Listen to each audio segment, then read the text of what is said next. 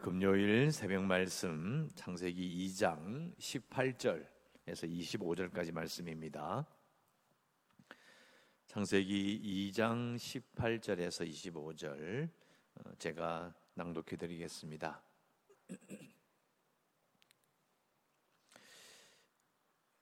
(2장 18절) 여호와 하나님이 이르시되 사람이 혼자 사는 것이 좋지 아니하니 내가 그를 위하여 돋는 배필을 지으리라 하시니라. 여호와 하나님이 흙으로 각종 들짐승과 공중의 각종 새를 지으시고 아담이 무엇이라고 부르나 보시려고 그것들을 그에게로 이끌어 가시니 아담이 각 생물을 부르는 것이 곧 그 이름이 되었더라. 아담이 모든 가축과 공중의 새와 들의 모든 짐승에게 이름을 주니라. 아담이 돋는 배필이 없으므로 여호와 하나님이 아담을 깊이 잠들게 하시니 잠들매 그가 그 갈빗대 하나를 취하고 살로 대신 채우시고 여호와 하나님이 아담에게서 취하신 그 갈빗대로 여자를 만드시고 그를 아담에게로 이끌어 오시니 아담이 이르되 이는 내 뼈 중에 뼈요 살 중에 살이라. 이것을 남자에게서 취하였은즉 여자라 부르리라 하니라. 이러므로 남자가 부모를 떠나 그의 아내와 합하여 둘이 한 몸을 이룰지로다. 아담과 그의 아내 두 사람이 벌거벗었으나 부끄러워하지 아니하니라. 아멘. 하나님께서 이제 여자를 창조하신 부분을 이제 읽기 시작합니다. 사실 이 18절에 보면 사람이 혼자 사는 것이 좋지 않아서라고 되어 있는데 사실 이 하나님께서 창조하신 것 중에서 좋지 않다라고 말하는 것은 사실 없잖아요. 거의 없습니다. 그런데 이 남자가 사람이 혼자 사는 것이 좋지 않아 보이셔서 하나님께서 여자를 창조해 주셨다, 만들어 주셨다. 가만 생각해 보면 하나님께서 창조하신 세상에서 하나님이 선을 베푸신, 그러니까 좋지 않아서 하나님께서 조금 더 은혜를 베푸신 거잖아요. 이게 대표적인 사례가 되는 거예요. 우리가 사는 세상에서 어려움이 있을 때에 그 어려움을 이렇게 이겨낼 수 있도록 좋지 않은 것을 이렇게 좋은 것으로 이렇게 바꿔주시는 최초의 하나님의 은혜가 바로 여자를 주신 것이다.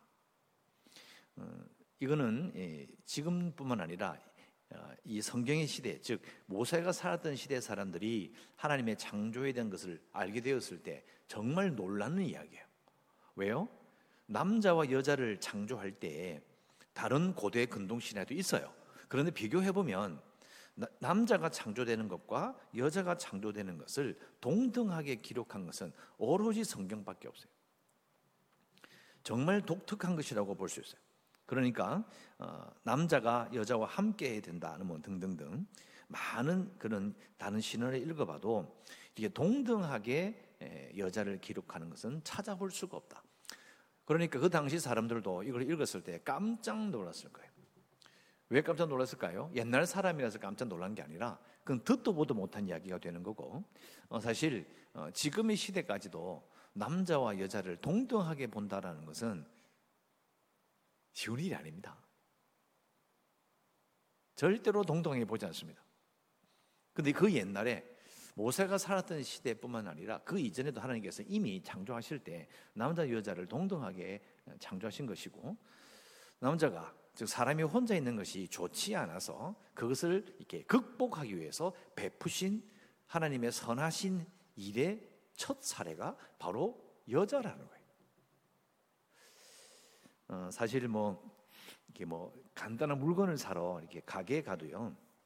예를 들어서 제가 이제 기르는 강아지의 사료를 사려고 싼 집을 골라서 갑니다. 제가 들어가면 그 주인이 이제 나이 드신 그 어르신이 저한테는 이제 고분고분하게 말씀하시는데 제 아내가 사러 들어가면 반말을 틱틱합니다. 왜 그럴까요? 이 바로 그런 거예요. 낮추어 깔보는 거예요. 지금 시대도 그렇습니다. 옛날은 말할 것도 없는 거죠. 그런데 하나님께서 원래 창조하신 것이 남자 여자를 동등하게, 성경에 그런 게 어디 있나 막 이런 사람이 있어요. 그런데 오늘 이 18절에 보시면 내가 그를 위하여 돕는 배필을 지으리라고 되어 있는데, 이 돕는다는 말 자체가 여러분 잘 생각해 보세요. 약한 자가 강한 자를 도울 수 있습니까? 잘 한번 생각해 보세요. 돕는다는 말 자체가 이미 동등하다는 그런 뜻을 가지고 있고, 또 이 돕는다는 단어를 찾아보면 하나님께서 강한 자가 약한 자를 돕는 겁니다. 이게 성경의 원래 의미를 따라가면 사실은 남자가 사람이 혼자 있는 게 좋지 못해서 그걸 돕는다는 그 의미는 여자가 낮기 때문에 위에 있는 남자를 돕는다, 이게 아니라는 겁니다. 성경에 나와 있는 하나님께서 원래 창조하셨던 하나님의 뜻을 따라간다는 것은 정말 중요한 일입니다. 이것을 바르게 해석하고 바르게 받아들이기만 해서도 사실은 가정과 그리고 이 사회의 많은 부분들이 정말 이 여성을 하나님께서 창조하신 동등한 존재로 인정하는 것, 정말 좋은 일이었고 우리가 겪고 있는 많은 문제들이 많이 해결되었을 것이라고 볼 수가 있습니다. 자, 뒤에 또 나오기도 말씀을 드리고요. 그리고 19절, 여호와 하나님이 흙으로 각종 들짐승과 공중의 각종 새를 지으시고 아담이 무엇이라고 부르나 보시려고 그것들을 아담으로 데려가서 아담이 각 생물을 부르는 것이 곧 그 이름이 되었다. 자, 이름을 부용하는 것, 이렇게 부르리라, 요게 하나님이 앞에서 하셨거든요. 빛이 있으라, 이건 땅이다, 밤이다, 낮이다, 이렇게 부르시는 행위를 아담에게 위임하셨다는 거죠. 자, 내가 하는 일을 네가 한번 해봐라. 이게 바로 뭐냐? 다스리는 행위인 겁니다. 다스리는 거예요. 하나님이 하셨던 일을 위임받아서 아담이 하는 거예요.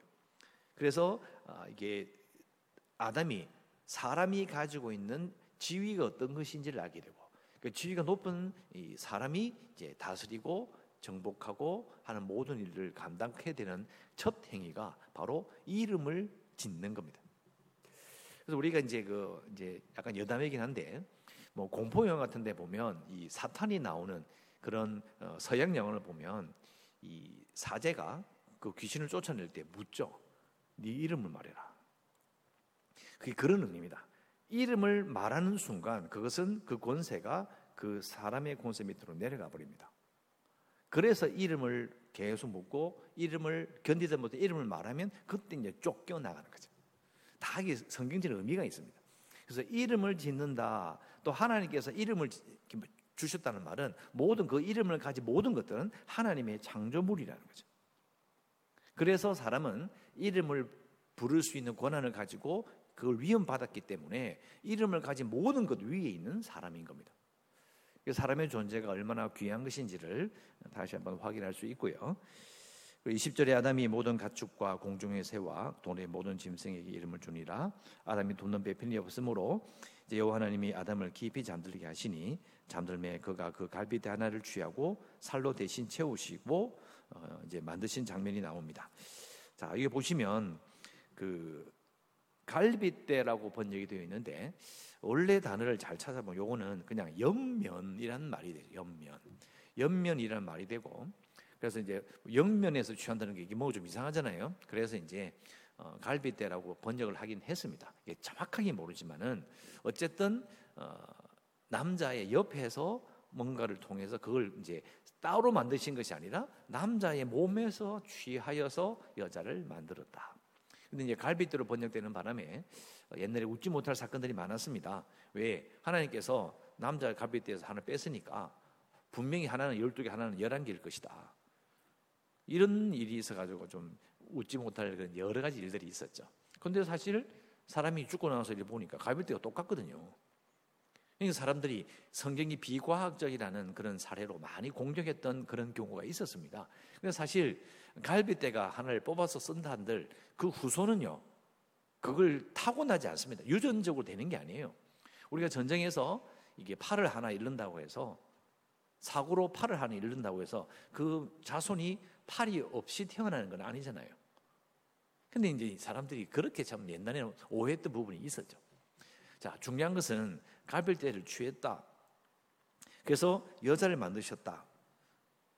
여러분, 그러면 이게 여자가 남자보다 열등하다는 그 증거가 됩니까? 오히려 아담이 먼저 만들어졌고 거기에서 여자를 만들었어요. 자, 이 말은 아담이 신제품입니까? 하와가 신제품입니까? 여자가 신제품이잖아요.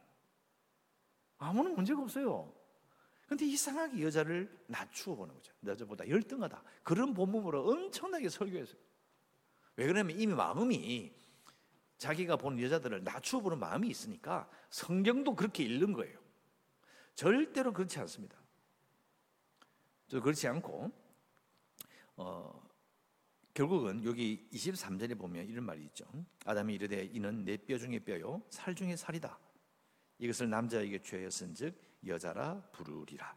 자, 뼈 중에 뼈, 살 중에 살. 저희가 한번 설교한 적이 있는데 이 말은 고대의 사람들이 썼던 이제 이렇게 서로 존중하는, 그러니까 동급이다, 동등하다는 것을 말할 때 이 표현을 쓰는 겁니다. 뼈 중에 뼈요, 살 중에 살이다. 여러분, 솔직히 이야기해서 이거는 사랑 고백식은 좀 무서운 말이죠. 뼈 중에 뼈요, 살 중에 살이다. 이게 동족이다. 우리가 하나다. 아니면 우리가 정말 동등한 존재다라는 것을 강조하는 표현인 거예요. 그래서 아담이 이렇게 말하는 거죠. 그리고 남자에게서 취하였은즉 여자라 부르리라. 자, 우리 이 한글로는 느껴지지 않는데요. 이 원어를 보면 이 남자와 여자의 단어가 똑같아요. 차이가 없어요. 우리는 남자, 밭전자에 힘력자 들어가잖아요. 여자는 또 이렇게 한자가 달라요. 그런데 히브리어는 똑같아요. 글자 모양이 똑같아요. 단어 같은 단어인데 여자란 말에 뭐가 들어가냐면 뒤에 글자 하나가 딱 붙었어요. 전미사로 가는 게 딱 붙어요. 그러니까 남자와 여자의 단어가 차이가 없어요. 그냥 여성이라는 여성형 전미사만 딱 붙어요. 무슨 말일까요? 동등하지만 성만 다른 거예요. 여성이냐 남성이냐 그 차이밖에 없어요. 그런데 결국은 동등하지만 다르다는 의미를 가지고 있습니다. 하나님께서는 철저하게 남자와 여자를 창조하실 때 동등하게 창조하셨지 한쪽이 모자라고 한쪽이 무릎 꿇고 남자를 높이고 이런 말이 번역이 없어요. 우리는 이걸 보면서 이제 동양적인, 우리는 기독교와 유교를 헷갈리면 안 됩니다. 우리는 그 위에 있는 거예요. 물론 도덕적인 부분들을 많이 본받을 만한 좋은 부분이 있어요. 그것도 일반적인 지혜이지만 그러나 우리의 신앙은 유교적인 생각을 뛰어넘는 거예요. 우리는 이걸 잘 보면서 그런 걸 배워야 되는 거죠. 아, 이게 이렇게 되는 거구나. 자, 그리고 24절 이름으로 남자가 부모를 떠나 그와 아내와 합하여 둘이 한 몸을 이룰지로다. 연합하여 살아갈 것을 분명히 강조합니다.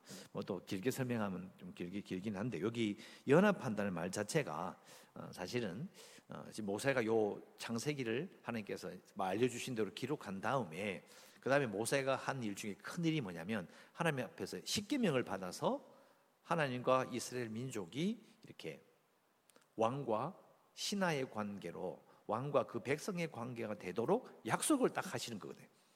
그게 나오는데 연합한다는 말이 바로 하나님과의 언약을 잘 지키는 관계로 이렇게 이어집니다. 자, 이거는 이제 새벽에 말하기가 너무 기니까 그래서 이게 최초로 하나님과 그 백성, 하나님과 그 가정이 어떤 관계인지를 말하는 첫 번째 말인 거예요.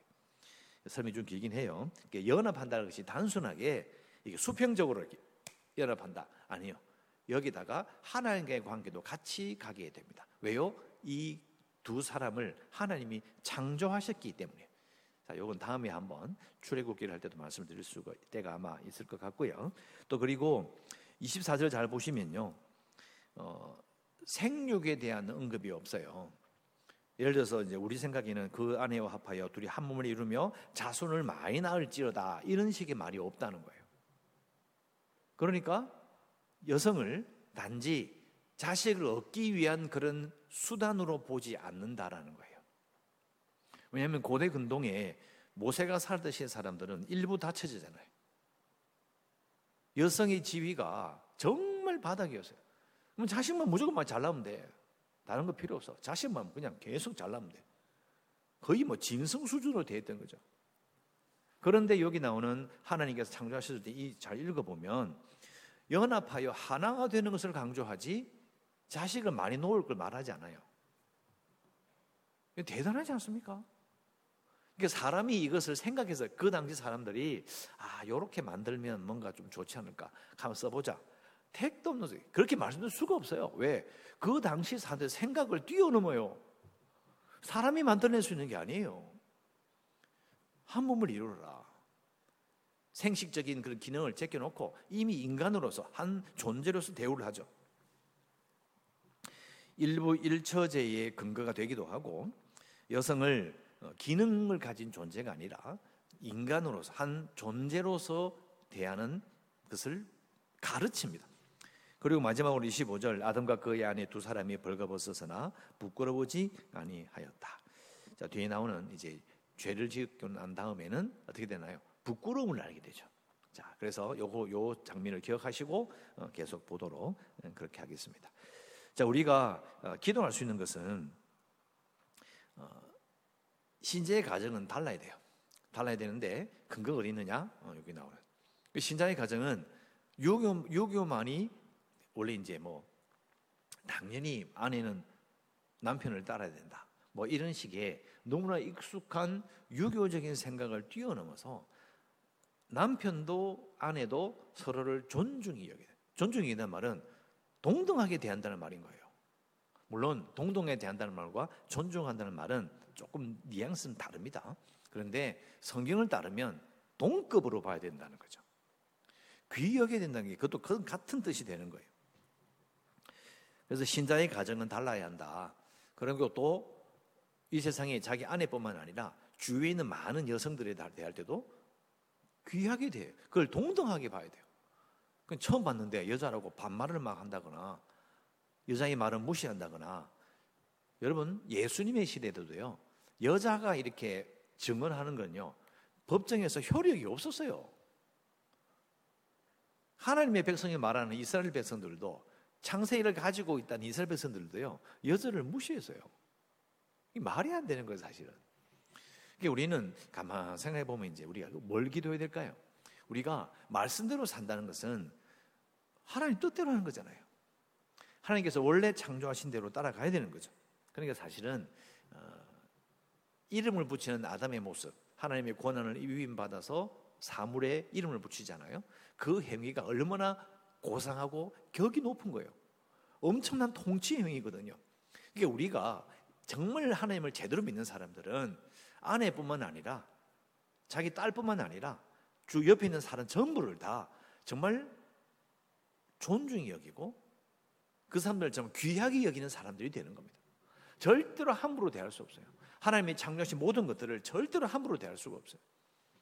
그래서 우리는 정말 다른 사람들, 주위의 사람들을 이렇게 존중히 잘 대하면서 살아야 그게 정말 좋은 영성인 겁니다. 기도 제목은 간단합니다. 아내와 딸 그리고 주위의 모든 사람들을 존중히 대하며 살겠습니다 라고 우리는 기도해야 하고요. 그리고 계속해서 교회를 위해서 재개발 수성과 그리고 코로나 극복을 위해서 일본 같은 경우에는 세계 최고의 지금 감염률을 보이고 있다라고 많이 걱정하고 있습니다. 그래서 코로나가 극복할 수 있도록, 코로나를 박멸하는 건 불가능하지만 그래도 이것이 제가 수요예배 때도 계속 기도하는 것처럼 이제 풍토병으로 이렇게 좀 이게 위험도가 좀 많이 낮아져야 돼요. 그래서 꼭 기도해 주시고 연약한 성도들과 주일학교 아이들 또 기도 받드렸네. 준이와 또 지인을 위해서 기도해 주시고 또 선교지를 위해서 기도하시고 오늘도 하나님의 은혜 가운데 살아가시기를 주의 이름으로 축원합니다. 기도하겠습니다.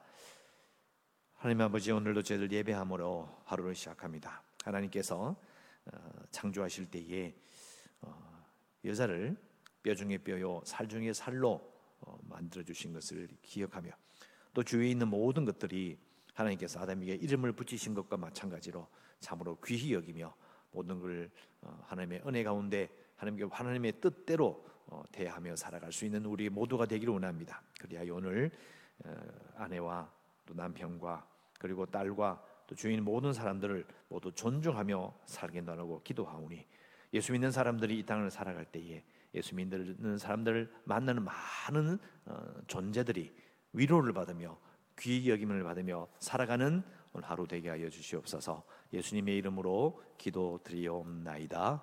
아멘.